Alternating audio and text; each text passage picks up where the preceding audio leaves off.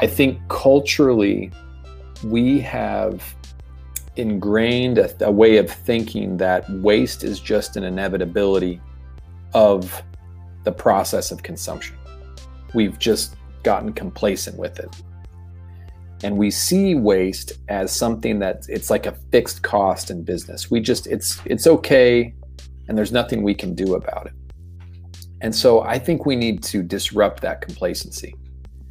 There is no reason why a business should tolerate waste of any kind, whether that's waste of electricity or waste of water or waste of food. Like, we have to put these things in the same impact categories together. And you've started to see that more and more with electricity usage and energy usage, and food waste should be in that same category. Like, as a business, whether you're a restaurant, a retailer, your goal should be trying to reduce how much food waste you generate. And oh, by the way, that's going to reduce your waste disposal bill.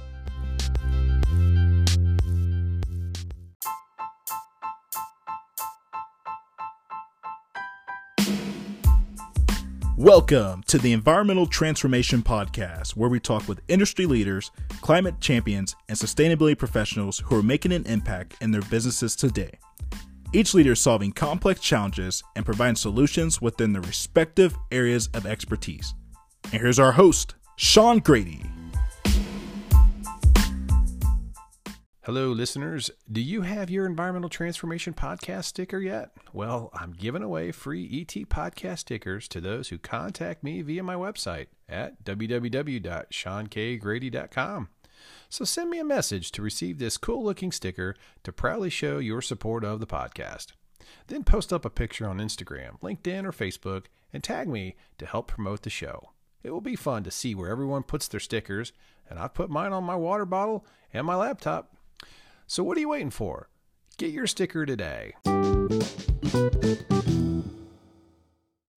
Welcome to the Environmental Transformation Podcast. I'm your host, Sean Grady, and our mission is to bring you interviews with leaders in the environmental industry with the goal of providing you information about industry trends, climate change, future energy, circular economy, regulatory topics, and service providers transforming the industry. And today's guest is Pete Pearson. He's the Senior Director of Food Loss and Waste at the World Wildlife Fund and the WWF. So, Pete, how you doing? Welcome to the show. Thank you very much. Glad to be here. Awesome. Well, I'm glad you decided to come on the show. Lots to cover on food waste and all those great topics. I mean, there's so much to cover. So before we jump in, can you tell the listeners a little bit about yourself and how you ended up at the WWF? Yeah, happy to. Again, thanks for having me on. So I've been at World Wildlife Fund for about 6 years. Okay. And prior to that, I worked for a large grocery chain, did some sustainability consulting. And so I'd say over the last 10 or 12 years, I've been really involved in this whole idea of like sustainable business, regenerative agriculture, even more so like what does a future food system look like on a planet of 9 to 10 billion people? And I mean, trying to solve the quandary of a sustainable food system basically is what I've been focused on. Mm-hmm. So you've been working at a major grocery store chain, and I guess you saw up close and personal all of the food produce that comes in or the shelf products that maybe expire and things like that, and probably dealing with those types of challenges. Oh yeah, for sure. When I first started working in sustainability, I was actually tasked with helping the grocery chain at the time develop a zero waste program. Mm-hmm. And you can imagine you got 2,000 grocery stores all across the country. Right. And that's 2,000 produce departments basically that are culling out food every single day, making sure everything looks perfect. A whole center store that has to look perfect. Mm-hmm. Every department, the bakery, the meat department, the seafood department, right?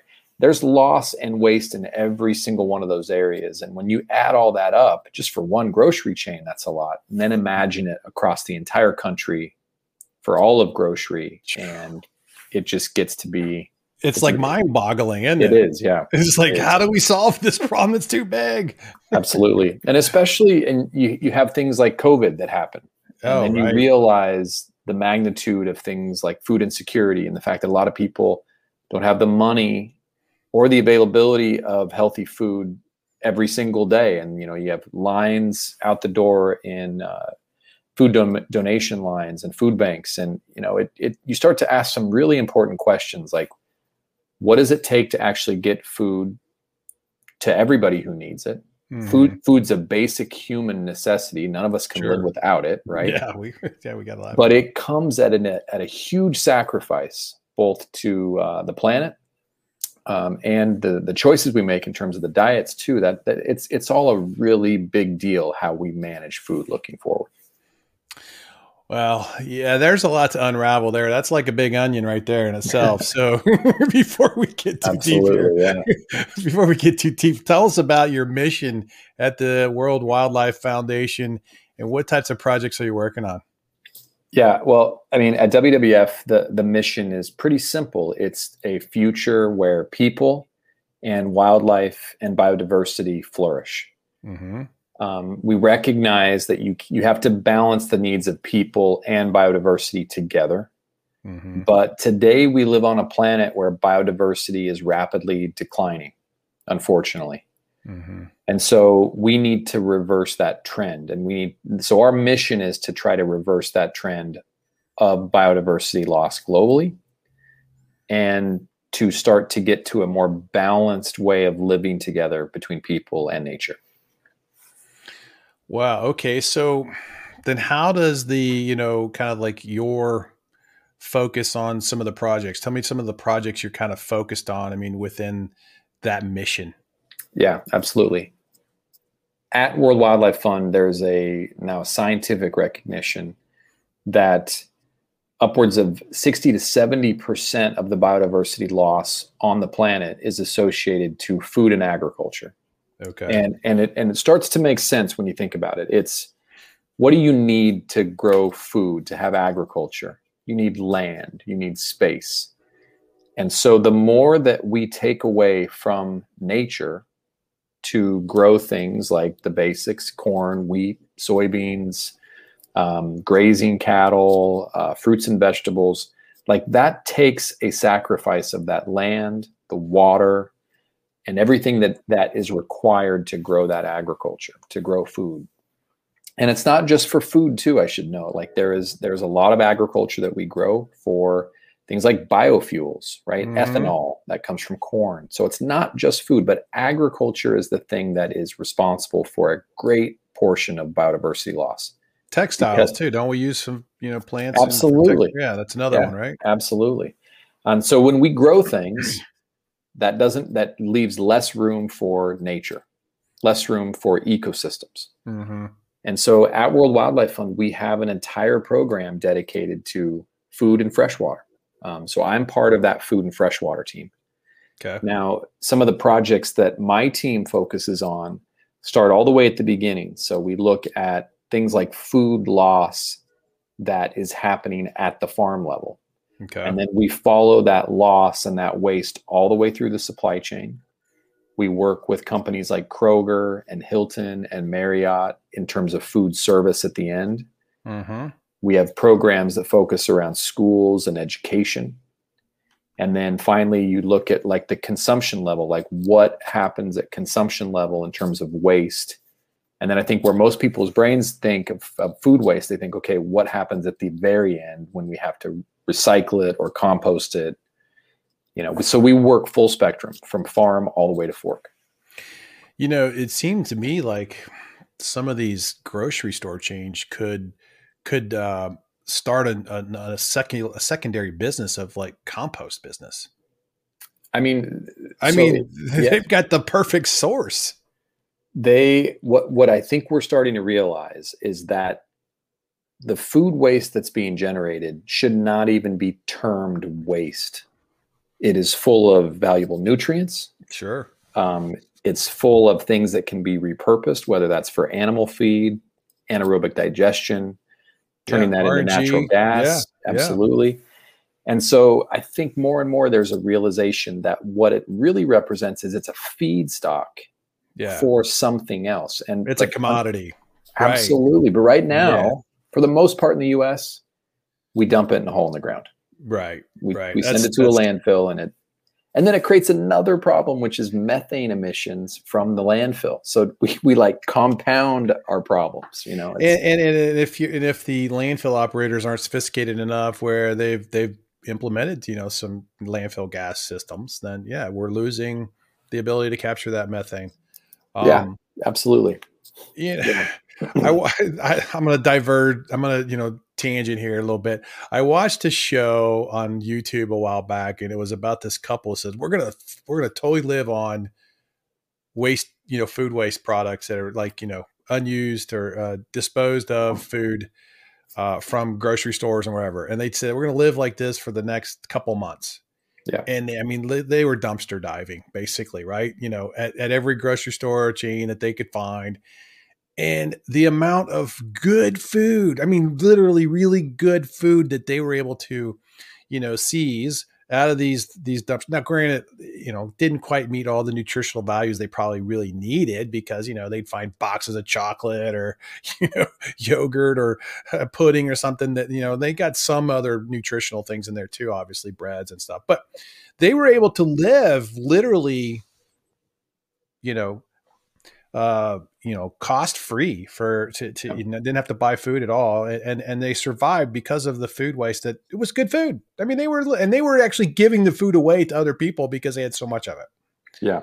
And I was like, wow, okay. So there really is a, pretty good sizable problem here that I'm surprised there aren't programs in place with some of these bigger food chains that, as soon as the product becomes quote unquote, I guess, past the expiration date, when technically it's probably still good, that they don't have another separate program that's like giving this stuff away to food banks constantly. Yeah. Maybe there are, and I'm assuming there are. I'm assuming there are, right? But why is it more prevalent? Why is it more known? And why is it, helping drive down the food waste situation? Yeah. I think in fairness to the industry, I don't know of many chains now that don't actually have a good food donation program. Most of them do. That's good. Yeah. And I think there is a lot more education now on things like date labeling than there ever was. It's a pretty small minority group of foods that if you look at the expiration date, that there's actually a food safety concern that if you eat that after what that date is, you're going to get sick. The majority of foods, you're probably going to be fine. Right? There's not going to be a health or a safety concern for the majority of foods. It's just it's a quality. Small. Yeah. It's a quality thing. Yeah. Maybe not as fresh. It's a little sour, not as fresh. Yeah, exactly. Yeah. But a lot of the grocery chains now, they have those food donation programs. I think where it gets tricky is what you're doing in some cases is you're trying to donate product where you have a very small window of life left in it. Right? And so then the urgency becomes, how do you get that to a donation or to somebody in need in time before it expires? And so what you could be doing in a lot of donation programs is just pushing your waste further down to somebody else. And, you want to make sure that what you're able to donate actually can go to people in need and be edible. Yeah. Or else you're just moving waste somewhere different along the supply chain. Yeah, that makes sense. That makes sense. And we touched you kind of briefly touched on it earlier, but the whole pandemic, I think, woke a lot of people up to the supply chain concerns about food. I know for my wife and I, we had planned back in mid to late 2019 to do a real nice garden in 2020. And we built garden boxes and, for raised beds and planned a whole vegetable setup and some flowers and everything. And we had already planned all this. We were already growing plants, and all of a sudden the pandemic hits, right? And, it's like, holy cow.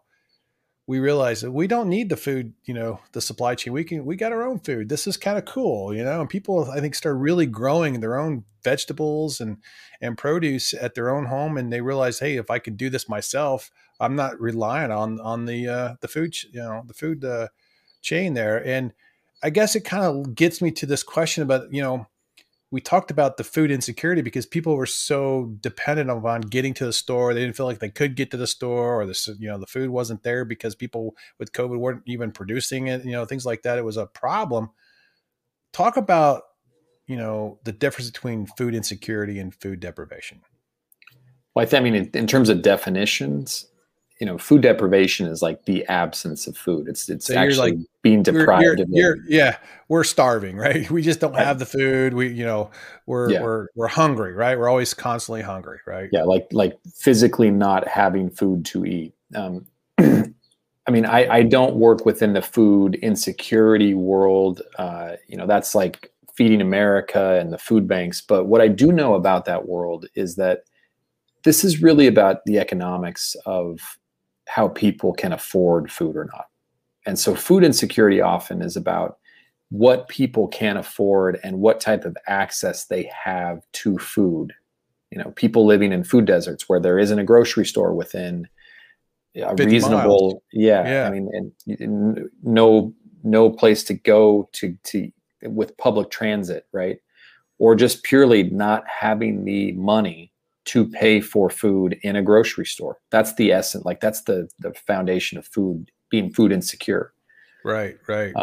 And so to solve the problem of food insecurity, it's really more about like, how do you get people making better incomes so that they can afford food? And so what we do in terms of donation and, trying to find how do you get edible food to people in need, that's more of like this gap solution that we try to fill. But it's not really solving the solution of food insecurity. Yeah, but it does seem to be, like you said, that outlet where the food that's going to waste could go to people that are feeling the food insecurity if there was an outlet for that material to get to them, so they wouldn't have that insecurity because they can get a good product, good food at, for free or such a reduced cost that, it makes it affordable and they're not, in that insecure state all the time. Absolutely. I mean, I view this as like connected networks of food distribution and how you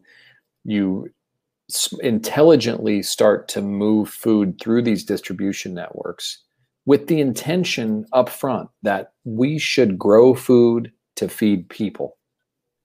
And we should be, and this is where World Wildlife Fund's kind of theory of change, or like what the mission is let's try to more perfectly match food production, what we farm and what we produce in terms of food, with food consumption. When we do that, then we make the best use of all the resources that go into foods production. And I'm talking water, sunshine, labor, fertilizer, all the resources, soil, like all those embedded resources that go into production.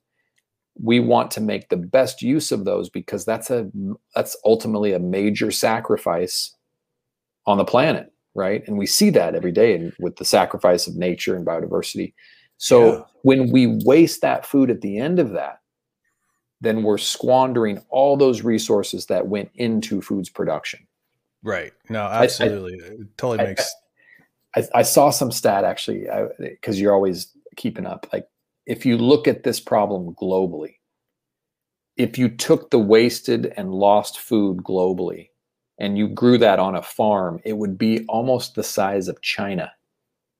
That farm, the resources, the land represented would be. And there's, these stats, there's no perfect statistics that they can prove that perfectly, but you get an idea of like the magnitude of the resources that go into food production. Like how bad is the problem of food waste in the U.S. or around the world? How bad are we talking about? I mean, because I don't think people are thinking like this is one area of a resource consumption or a waste product in society that is, it's kind of flying under the radar. Like a lot of times most people are thinking like normal trash or recyclable single-use plastics. They're not thinking food. Yeah. I think the thinking is like, we just change straws and that solves a lot of the problem. Like, I think it's right at the top, Sean, like we had talked about. It's a recognition that if you want to help save what is happening on this planet, like, you have to recognize that the majority of our resources go into food production. It's a huge sink. Like, it's on par with energy and cars, like everything that you would think about, like climate change. The food and the food production system is a major place where all of our resources go. So you start from there. Then you look at in the United States. So there's a great nonprofit called ReFed, and they put together something they call the Insights Engine. And if you just go to ReFed, REFED, Insights Engine, you'll see all these great statistics they've estimated. So it's around 80 million tons of food surplus or waste in the United States. 80 million tons. Now, you put that in perspective, and it's in terms of a farm, the size for the United States, it's like 3/4 the size of California in terms of the resource and the land use needed just to grow the food that we waste. And then I think another sad part about the US is they estimate that around 27 million tons goes into a landfill. And so what we do then is we use all these resources to grow food. Then we bury it under the ground and we landfill it. And then that creates methane through anaerobic digestion, which again adds to greenhouse gas emissions. And so we just continue to compound this problem. If you're listening to this podcast, I'll bet you may be thinking, how can I level up and advance my career? If you want to get that promotion, increase your regulatory knowledge, gain professional recognition, and earn more money, then it's time to obtain an industry credential from the Institute of Hazardous Material Management. The IHMM offers 8 credentials that are ANSI approved for students, experienced skilled employees without a degree, and for the degreed professional looking to set themselves apart from the pack. Their credentials focus on 3 main areas: Certified Hazardous Material Manager, the CHMM, the Certified Dangerous Goods Professional, the CDGP, and the Certified Safety and Health Manager, the CSHM. If you become an IHMM credentialed professional, then you will be in the top 1% of your profession, and your credential will have a global reach. Check out their programs they offer at www.ihmm.org. That's www.ihmm.org. What are you waiting for? Get started today.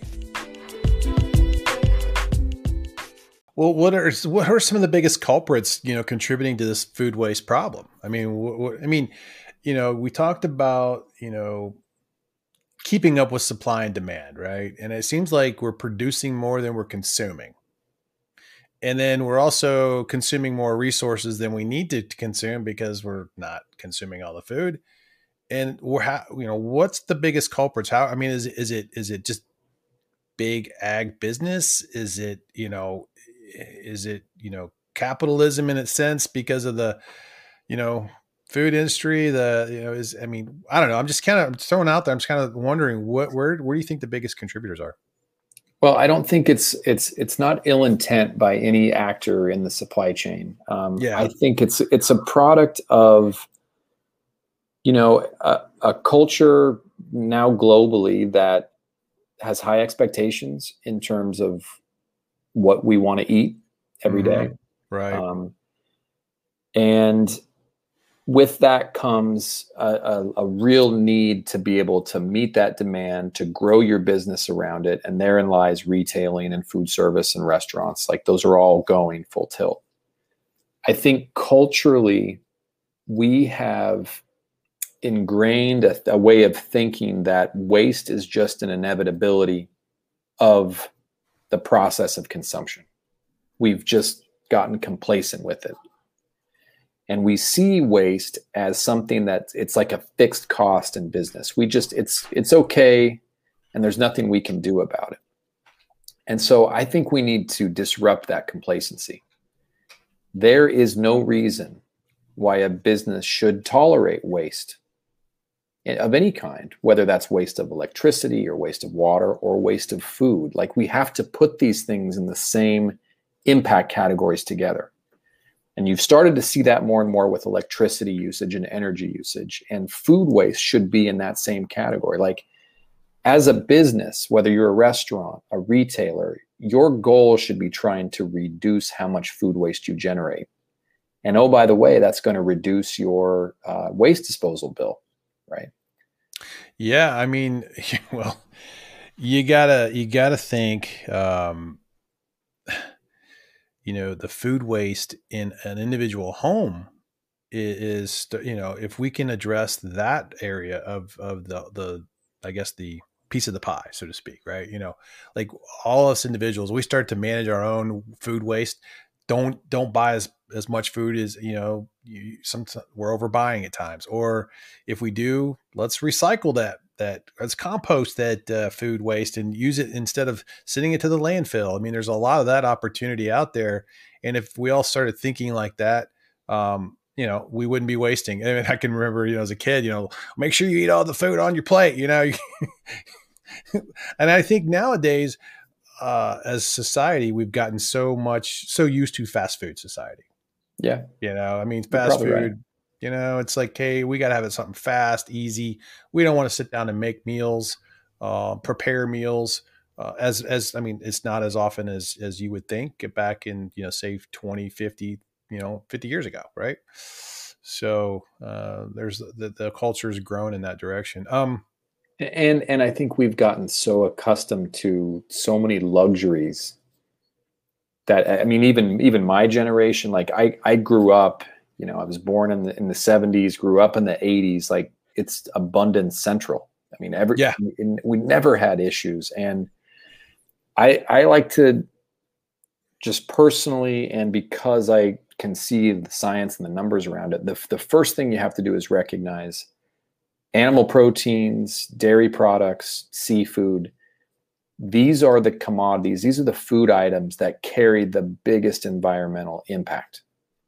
And without question, these are the things that we should not squander. We should not waste. We should appreciate to the highest level, to the point where culturally it should be taboo to waste these items. If you're chucking a whole salmon fillet, I mean, there should be a little bit of guilt. Yeah, with that. Man, I can't do that. It's not good. No, or like a whole thing of hamburger. Like, I mean, there's so much embedded resources that go into that production that we just can't have waste in those categories. Period. But there is always going to be inevitable waste. That's I mean, there's going to be some portion of the material of the waste we buy. Or I mean, the food we buy that will be wasted at some point. It can't completely, but we could definitely take a lot out of the waste stream, by composting a ton of that stuff. But not everyone's in a position to do that. But at the same time, I think regulations are starting to come out where curbside organic recycling is going to be a normal, facet of taking the trash out. You're going to have your own little compost box, and that's going to go out, and that's going to reduce your waste. Yeah. I mean, I think every city, every town in America should have, you have your blue, your green, and your black bin. Yep. And over time, that black bin that's landfill just gets down to nothing. The rest of it is the smallest. Yeah, that'd be the smallest. Yeah. Materials like your plastics and your paper and your metals that get recycled, and then your organic material that goes to either composting, anaerobic digestion. Like, the issue there is that I don't see a way of you have to make the investment. Yeah. Infrastructure's got to be there too, right? And we're lagging in like the organic, digestion type. We don't have biodigesters every city, and we don't have compost facilities in every facility, every city either, right? I mean, those facilities need to be built. But I mean, we're way behind. There's other countries you go to, and I mean, they're still in the minority, but like globally, this is something that the entire world has to invest in. And I think investing in this waste management, where you're trying to compost and capture those nutrients, it's got to be a global priority. I think globally, I've read that less than 2% of all the nutrients and organic materials are recovered in the waste stream globally. that's just bonkers, right? I mean, we've got to change the paradigm, and we've got to be able to spend the money to do it. Yeah. Well, I mean, again, that's why I'm thinking like some of these big, huge grocery chains could really, kind of set up a separate business or a separate line of, the separate line of business with a compost or biodigestion, let's start producing, RNG. I mean, they could have another source of revenue or fuel to fuel all their transport vehicles moving from, store to store. I mean, there's the way they could circularize that whole concept if they thought about it. Yeah, they are doing it. Like there was, I think Kroger in California, they actually purchased their own anaerobic digester that they backhaul food waste to. When went to the grocery chain I was at, we had a program where we partnered with, this was a cool one, partnered with the composter that we were sending the food waste to, and then we were turning around and selling the compost back on the shelves. So it's full circle. I mean, that's, and we've got to change the thinking. Like there is no such thing as waste. It's a man-made construct. Like in nature, nothing is wasted. Everything is circular. We've created this idea that there's this linear. We're not linear anymore. We got to be circular minded. And now think of all these decisions with a green lens, right? Some sort of a circular green lens to the decisions and the business approaches that we take. I mean, I think that's, so important.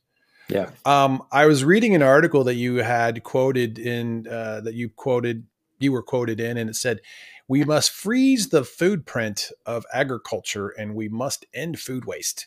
And I was like, what did you mean by freeze the food print of agriculture? Yeah. Freeze the footprint. Yeah. I mean, I'm sorry, not food. Yeah. Footprint. Sorry about that. Yeah. It's, so let's say tomorrow the world decided that we're no longer going to cut down the Amazon rainforest. We're no longer going to convert Northern Great Plains grasslands into corn or wheat.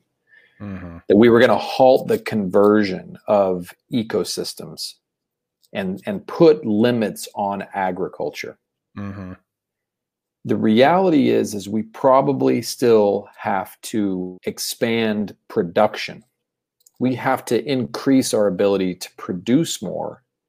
So that means we have to do that within a constrained footprint if we're going to maintain healthy ecosystems and nature and biodiversity. And so as soon as you do that, in theory, you have to become more efficient. You cannot tolerate loss and waste at all, because then you're just squandering your existing footprint and its ability to produce more. And so that's what I meant by that. Like, unfortunately, we don't live on a connected world where everybody's going to make that decision tomorrow. That's not going to happen, even though, organizations like WWF want to see something like that happen. Right. So what we have to stress is that by investing in things like food waste and food loss reduction, we're making an investment that can increase potentially our production capacity on a growing and more affluent planet without having to put additional pressures on cutting down more rainforest or converting more grassland. So that's kind of what I was trying to get to with that is, freeze the existing footprint we have within society, within, the world of our existing food production. Mm-hmm. Don't grow it any bigger. It doesn't matter if the population expands, which is going to, right? But we still need to meet the demands of the food demand by the population within the footprint that we have, and manage that in a more effective ways. And I'm assuming technology would have to be brought in to bear to help support some of that, right? Yeah. I mean, it sounds really simple to most Americans, but one of the most effective technologies is just refrigeration.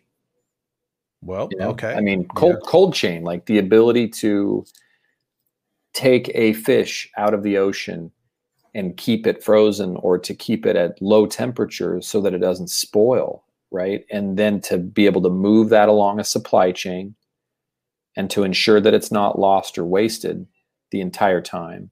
Mm-hmm. And again, like on the oceans and fisheries, this is critical because we are fishing our oceans to complete depletion, basically. And for whatever reason, we still tolerate loss and waste along seafood supply chains, right? Again, like if you're dealing with a finite resource, and you know that it can only regenerate itself so much, but you continue to pull more out of it, and at the same time accept waste levels that are really high. That's just, again, that makes no logical sense for a system that you want to make sure is sustainable over generations, right? That's just like cutting your hand off, right? I mean, it's just not completely. It's not too smart. Okay, but it again requires investment. You got to have investment into those technologies in order to make that. I mean, okay, so what do you think about regulation? Don't you think regulation needs to come into play to help manage this in some form or fashion? Because I got a feeling you just let the free market run this is not going to work. Well, it's tough. Like, just take the issue of waste management, right? My brain is on two sides of this. One side is you can envision a future where business is working with government in a voluntary kind of pre-competitive capacity to make these investments and to make it happen. Everybody commits to doing it. It's a win-win. It's a win-win. Now, the key there is that you have to have everybody doing it and agreeing to it. And I think you also have to have them pushing the pedal down and making it happen and accelerating it. That second part is the one that's not happening as much. We are not seeing the acceleration and the adoption of the investment and also the transparency around data. And so that's when I flip over to my other part of my brain. It's like, all right, well, if we're not going to do it fast enough, maybe governments have to step in and say, okay, it's no longer legal to put food waste in the landfill.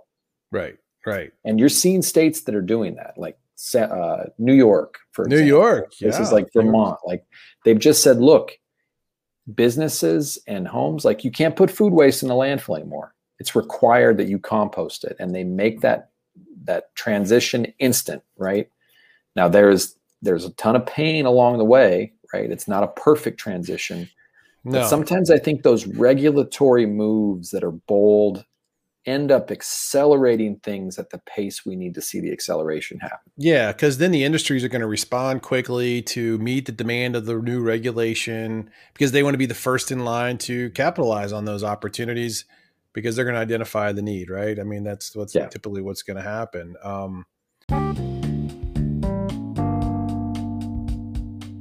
Did you know E-Tank is the only environmental rental equipment company in the industry that offers a 100% certified clean guarantee at no additional cost? Well, this gives customers the peace of mind knowing that container contents from the previous renter isn't going to cross-contaminate the contents of the current customer and potentially cause liability concerns. You know, E-Tank also provides a one-of-a-kind complete maintenance program for all its rental items, including liquid-tight roll-off containers, fluid transfer pumps, and filtration system components. To learn more about the types of containers and pumps E-Tank supplies, check out their website at www.etank.net. So the next time you are faced with an environmentally challenging project, give E-Tank a call to help solve your problem. It's just that easy. You know, the food waste crisis is pretty big. I mean, how do you see it contributing to, the climate crisis that we have? Because it's huge, right? I mean, I think it's totally correlating to a big component of it. It's not just fossil fuel.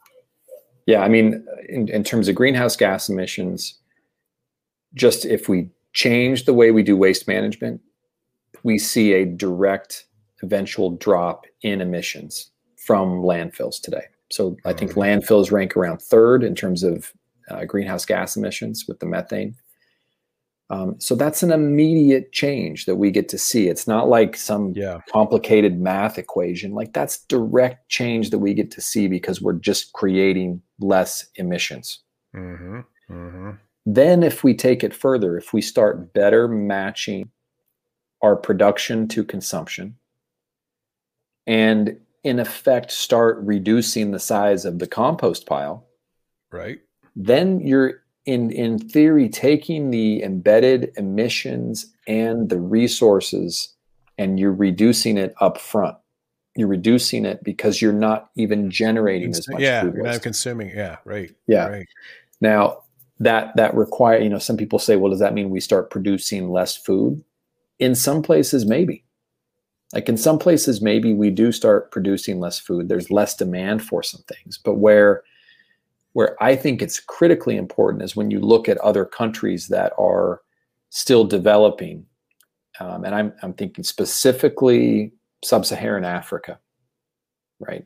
This is a place, 5 or 6 countries, I think South Africa, and then the 5 countries to the north of South Africa. It's home to the majority of the remaining elephant populations on the planet. Mm-hmm. Dozens and dozens of national parks that are still hosting some of the last remaining really critical biodiversity. If we don't get the food system right in those areas where you have a doubling of human population and a massive increase in the food demands of that population, nature and biodiversity are going to be one of the first things to be impacted. Right? Sure. Yeah. And so that's why it's critical in places like that. The food system has to be designed with food loss and waste removed, and efficiency, and better seeds, and better irrigation, better fertilization, better production techniques. Like all of the above have to be working correctly in those areas in order to make sure that you're not overextending the footprint of agriculture.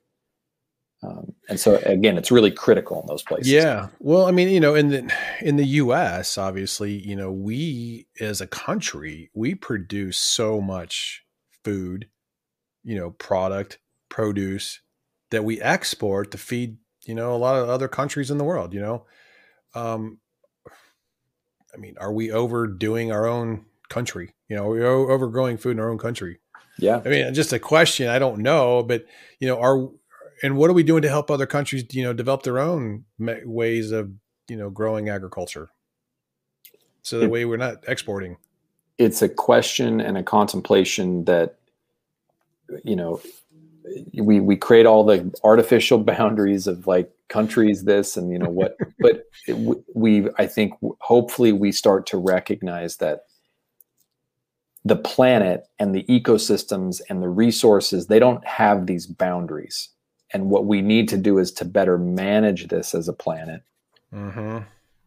If we're going to have a prosperous future, I mean, these are the next couple generations, the next couple decades.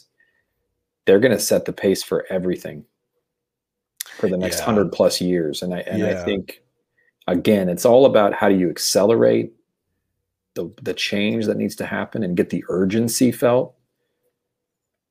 Because I like to stay optimistic about this stuff. I don't want to always feel like, man, things, right. It's like, it's such a big problem. It's so hard to get your hand around it. And you got to have some wins in here, right? You got to stay positive and hey, we're making a difference. So I think that's huge here. Well, I mean, okay. I have seen personally, I mean, we talked about organic recycling for food waste, at a residential level. I mean, but I mean, obviously commercial level, there's so many benefits. So what's the challenge of getting that? I mean, we talked, maybe that did touch about it. Is this the infrastructure? But I mean, how far away do you think we are before we will start seeing that's the norm? I think we're pretty close. I think we're inside. I think in the next 5 years, you're going to see hopefully some pretty big changes. And in the US, it's going to manifest itself mainly at like state level decision-making. Yeah. I think you have to recognize that in some places, it's just way cheaper to dispose of waste different ways. And so you got to compete with that. Like you have to find ways to make the public and private sector investment. And it's going to require some public investment. There's no way around that. Yeah. It's going to take some taxpayer money and some public investment to do the right thing. Especially in places where it's so out of balance and it's so cheap just to go dump waste in a hole in the ground. Yeah. Yeah. No, so I think you'll see that in the next 5 years or so. You'll see more legislation, to your point, like saying, hey, we're not going to put food waste in the landfill anymore. Right. I hope so. I mean, because it's such a big contributor to the problem. And then, I think that with states becoming more active and bringing it to the forefront from a legislative perspective or a rulemaking perspective, that's great. But I also feel like in society today, the environmental awareness among people is as high as I've ever seen it. Yeah. Like most people now are millennials, I think, have really brought in a huge awareness in the population and younger Gen Zs as well. Like, hey, they care about it. Not that, Gen Xers don't care and baby boomers don't care, but they're much more attuned to it, I think, now in society and there's a higher awareness. I totally agree. I think so. It's just a matter of making sure everybody is aware of where the biggest impacts are to focus. Right. Again, like I think so much emphasis from the climate side has been put on energy, things like electric vehicles. Like not everybody takes a look at their, Grubhub or their food orders every single day and they contemplate, I wonder what the environmental impact of my food and my diet and my consumption is. It's just, yeah. And I think if there's anything to leave your audience with, it's that I'm not being preachy, but it's the food that you eat is one of the biggest things that is impacting the environment. And you got to really think about what your strategy is. Me personally, I am not a vegetarian. I still eat animal proteins.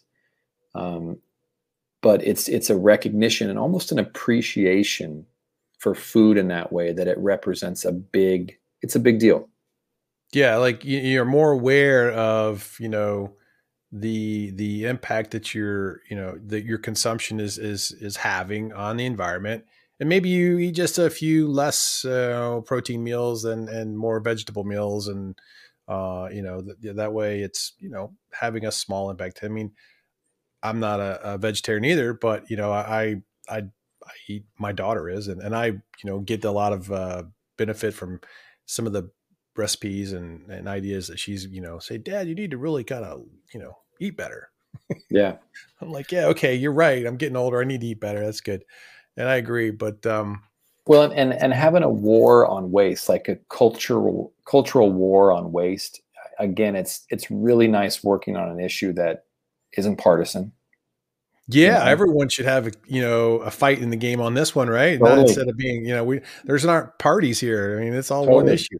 Yeah, and you get talking about things like diets, and people get really, that can be a contentious issue. But I would bet that 95% of the American population would be against waste, maybe more. And like this is something we can rally around. Yeah, because that's you fantastic. don't need to have it. Right. No, I totally agree with you there. That's a great point. Let's have a war on waste. Right. Yeah. Let's start the war on waste and then everyone will jump on and, get a stake in the fight here. I mean, it's good. Hey, listeners, if you're looking for a drilling and an environmental contracting firm to help you delineate the extent of contamination at your site, well, look no further than Cascade Environmental. They are the only field services contractor with the personnel and equipment needed to work with you from project conception to completion. Cascade has over 37 offices across the country and offers a huge range of environmental and geotechnical drilling, site characterization, and remediation services. Thanks to their technical expertise, huge fleet of equipment, and nationwide coverage, Cascade is a great choice to support your environmental and infrastructure project needs. To learn more, check them out at www.cascade-env.com. That's www.cascade-env.com. Well, talk a little bit about the collaboration platform you all launched recently and how it's been received. Is this the Pacific Coast Collaborative? Yeah, I think so. Yeah. Because you're kind of involved with some Pacific Coast. Talk a little bit about that. That sounded like it was pretty interesting. It's cool. So what has happened is the states of Washington, Oregon, and California, in addition to British Columbia, so it's crossing country boundaries. Yeah, right. They made the commitment to reduce food loss and waste in alignment with the Sustainable Development Goals globally. Right. And what's really neat about that is they said, okay, let's do this across state boundaries. Let's start to implement best practices and actually food waste reduction measurement and innovations. But let's commit to the measurement of the problem first and then try to see a measured reduction over time. I think this is going to become a model that now other states can adopt. They can take a look at what each state is doing and they can learn from that and they can adopt it. Because it's not easy. I mean, again, like we just throw this stuff out. Nobody's actively measuring it. Nobody's quantifying it. So that just in itself, measurement is a very, very important part of this, understanding how much you generate. And what's unique about this, again, is that the states are actually investing in it. Usually some of these programs, they come with, it's a feel-good ambition and no money to do it with. Right. But California, Oregon, and Washington, they're actually investing into it. And they're investing into the infrastructure to see that their cities and their towns are doing things like compost and trying to build in that measured reduction to it. So again, very hopeful. Like once 3 or 4 of these states start to figure this out, Vermont, New York, there'll be others starting to the same kind of business model or practice and take on some of those ideas and implement them at other places. That'll be great. So the idea is to track the amount of food waste that is being produced in the various states from the various sources, and to collaborate and collect all this information for basically benchmarking. Is that what we're kind of? That's it. Basically benchmark. And then are you going to use that data at some point to do some back calculations of greenhouse gas impact, resource consumption challenges with, loss, that kind of stuff as it relates to the amount of food waste generated? I mean, absolutely. I mean, the goal is to see a 50% reduction. Okay. And then what you want to show is that measured reduction over time. And then you can absolutely start to calculate and estimate what the greenhouse gas impacts would be. Because the Pacific Coast Collaborative, the ultimate goal of that is to see a climate smart economy, right? To see an overall reduction in greenhouse gas emissions. Food waste is one pillar in that entire strategy. Right. Yeah. So this is a long-term play, right? I mean, it does, because food reduction and watching those metrics go down, it's going to take time, right? Yeah. So you're benchmarking now, and say what 5, 6, 10 years from now, you'll start doing updates to, or 2 years. I don't know what the cycle is that you're going to be evaluating the data, but maybe annually. But that'll be part of the process here to track that. Yeah. I mean, I think a good goal would be in the next 5 years to have enough pre-competitive acceptance, like between businesses and government, that we are going to start tracking this and actively reporting data on waste. There should be nothing competitive about waste data, period. Unless you're the technology that's trying to collect the data. I could just throw that out there. I get it. I get it from the business side. Like, there's reasons why you want to keep data confidential, but there's also ways to like aggregate and anonymize it too, right? Sure. So you don't have to call out grocery store XYZ and have their exact data. No, right. But we need to have that transparency. We need to have the free flow of information be really that's paramount. Right. Without the free flow of information and transparency, then you don't have anything. Well, so we talking a little bit about this collaborative and collecting this data. Where do you see technology helping solve these food waste problems or food waste insecurity and stuff like that? I mean, what's your thoughts there with technology? Well, I mean, I think there are more and more sophistication around production and consumption matching. Now, what I mean by that is, you go into a grocery store today and it's a sea of food that is from all over the world. And to some degree, the ordering and the forecasting for what product is in the store, it's not as sophisticated as it probably could be. right? Mm-hmm. And so I think inventory management can be probably a lot better, and Yeah. that will reduce the amount of waste a store generates. Now, take it one step further. You and I guarantee, have food patterns, Oh, yeah. right? I have, our family has a pattern of the things that are in our fridge, the things that we buy. Sure. Yeah. I mean, imagine if every American had that pattern where That's you could like share that in an anonymized way, but it would like then inform the actual food that we need to have produced, right? Yeah, that's like AI, man. That's all AI. That's what that is. I It's mean, it's a they little know you're buying. They know your purchasing patterns, right? They know you buy, a loaf of bread, a gallon of milk, a couple, dozen eggs every 2 weeks. I mean, before you know it, they're like, "Hey, Pete, is this what you want to order this week?" You're like, "Yeah, sure, boom," and it's going to get dropped off at your doorstep. But it's AI, and it's all this, like you said, this inventory management. Yeah, because you're right. Like, okay, so for instance, in some of the line of work I've done in the past, where in the automotive business, like the automotive makers, they've got their assembly lines running, right? Mhm.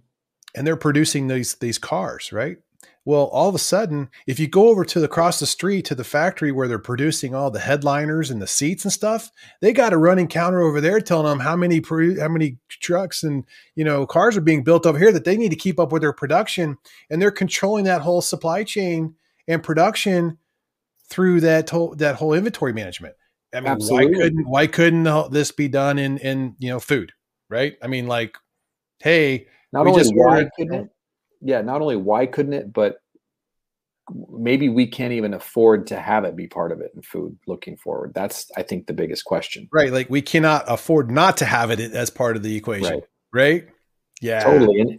And there's a, trust me, like I've read too many science fiction novels. Like there's a creepy, like Orwellian part of this, like, oh my, what, Yeah. like, We're going to control your food. yeah, like it's all going to be controlled by AI and a robot, and it just gets like helicoptered to your house and dropped off. And I get it. Like that part Yeah. creeps me out and freaks me out. But again, like we've got Well, to be more organized as a species, like as yeah, the that's the human problem. population. I think that is the cultural and the societal problem we have is our population is growing at a good clip. We're going to end up consuming so many resources that eventually either we don't have enough, or we burn up the ones we have and we waste them to the point where we're, like you said, we're cutting our hand off when we don't need to, and we making problems for ourselves. And this is what I think really at the crux of the matter. That's where we are today. Yeah, completely. I mean, and it's one of my mentors at WWF has always said it's not just about population increase. It's also the fact that you could have 5 billion people in the middle class by 2030. In the next 10 Yeah. years, Yeah. Decade. that middle class, guess what happens is consumption rates go up on all Yeah. things, and Oh yeah. especially on food. Like everybody wants a cheeseburger, everybody, and so that, again, we're coming to the point where there are limits Yeah. in terms of the planet's ability to regenerate resources. Yeah. And it's you're gonna have to manage it. It comes down to Yeah, that. and I think this idea of food insecurity is going to be a bigger challenge. I hadn't even thought about it in that way, but as we grow 10 years from now, don't you think that food insecurity because of these resources are going to be the limiting of the resource going to be a bigger issue? I mean, it's like, oh, I can't get to the food. I don't know. I don't have enough food for me. I mean, if we don't tackle these issues now, I think that it's going to continue to grow. Yeah. I mean, we have to be prepared. We have to have smart systems that can redistribute food, that can bank food, that can do a better job of being prepared for disruptions, right? Yeah. And there has to be an appreciation for the things that cost us the most, Right. that have the most environmental footprint. I think, again, and those are animal proteins, dairy products, things like that. So from the food perspective, we know it's a big problem, and it's a big resource suck on our, society and our, agricultural and our nature. We need much better infrastructure to address the problem. Obviously, education. We haven't really touched on education. Where do you see that being a big, I guess, supporter or, a tool to help bring more awareness? Because Yeah. are we really doing enough in that area of just educating society that this is a big problem? I'm kind of feeling like we're not. Well, I mean, one of the areas that I'm hopeful in is we've developed an entire curriculum for schools Oh, and okay. school cafeterias. And so one of the taglines that we've borrowed from people like Melissa Terry and others that have been educators in school cafeterias is, let's turn the cafeteria into a classroom. And let's put some environmental education into the cafeteria to talk about things like healthy and sustainable diets, the reduction of food loss and waste, so that when you're going K through 12, that new awareness is part of your day every day. Yeah.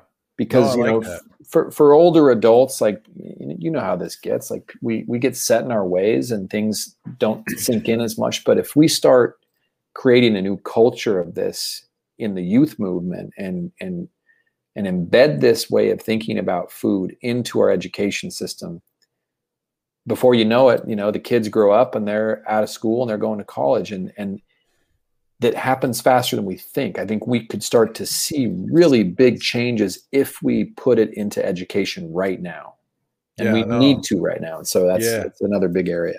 Well, and unfortunately, in large part of most of the kids in schools today, I mean, the school is where they're getting their most nutritious meal. It's not usually the home as much as you would think, right? So we definitely need to do a good job there for sure. That's a good point. We call it it's called our Food Waste Warrior program. Okay. It's on our website at WWF Food Waste Warrior, and a whole suite of curriculum and materials for K through 12 education. I love it. That's awesome. Well, where do you see the food crisis in the next 5 to 10 years, Pete? I mean, I think we start to get a better handle on things like waste. I think you're going to start to see investments at state and maybe even federal on waste management, measurement, reduction, state programs like the Pacific Coast Collaborative, getting steam and accelerating across other states, even other parts of the entire world. And I think there's going to be, the optimistic side of me says, without question, there's going to be a much greater appreciation for how food systems can be not only a big problem in terms of climate change, but they're going to be regenerative. We're going to be starting to see how food systems can be regenerative for the environment. Yeah, let's get that circular approach. Yeah. It's going to require maybe some diet modifications, not having everything we want all the time, maybe. It's going to require that we're circular in our thinking, but so much of how the positive stuff is going to change is going to be based around food systems. Yeah. Right. Yeah. No, this is good. Well, Pete, hey, thank you so much for coming on to the show today. We've covered a lot of great ground here on the food waste crisis or the problem in our, society, and I identified some solutions. And I know we're hopeful that we achieve some good impacts here. And I'm glad you work on that Pacific Coast Collaborative. That's a pretty cool project. Looking forward to hearing some positive results out of that in the future.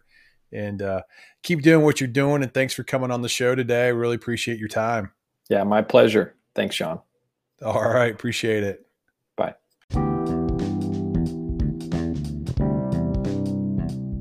I want to thank our guest, Pete Pearson, for coming onto the show today. If you want to learn more about the World Wildlife Foundation and Pete's work, check out their website at www.worldwildlife.org. We'll also put a link to his contact information on my website. To listen to future environmental transformation podcasts, you can check us out on Apple Podcasts, Spotify, Google Podcasts, and other podcast networks, or from my website at www.seankgrady.com. You can also follow me on Instagram or the Environmental Transformation Podcast Facebook page. If you enjoyed the podcast, don't forget to subscribe and tell your friends. We need to grow the audience. I'd love to hear feedback from the ET Nation, so please also consider leaving a review on Apple Podcasts or from my website. So, well, for now, thanks for listening, and until next time, make a positive impact in someone's life today.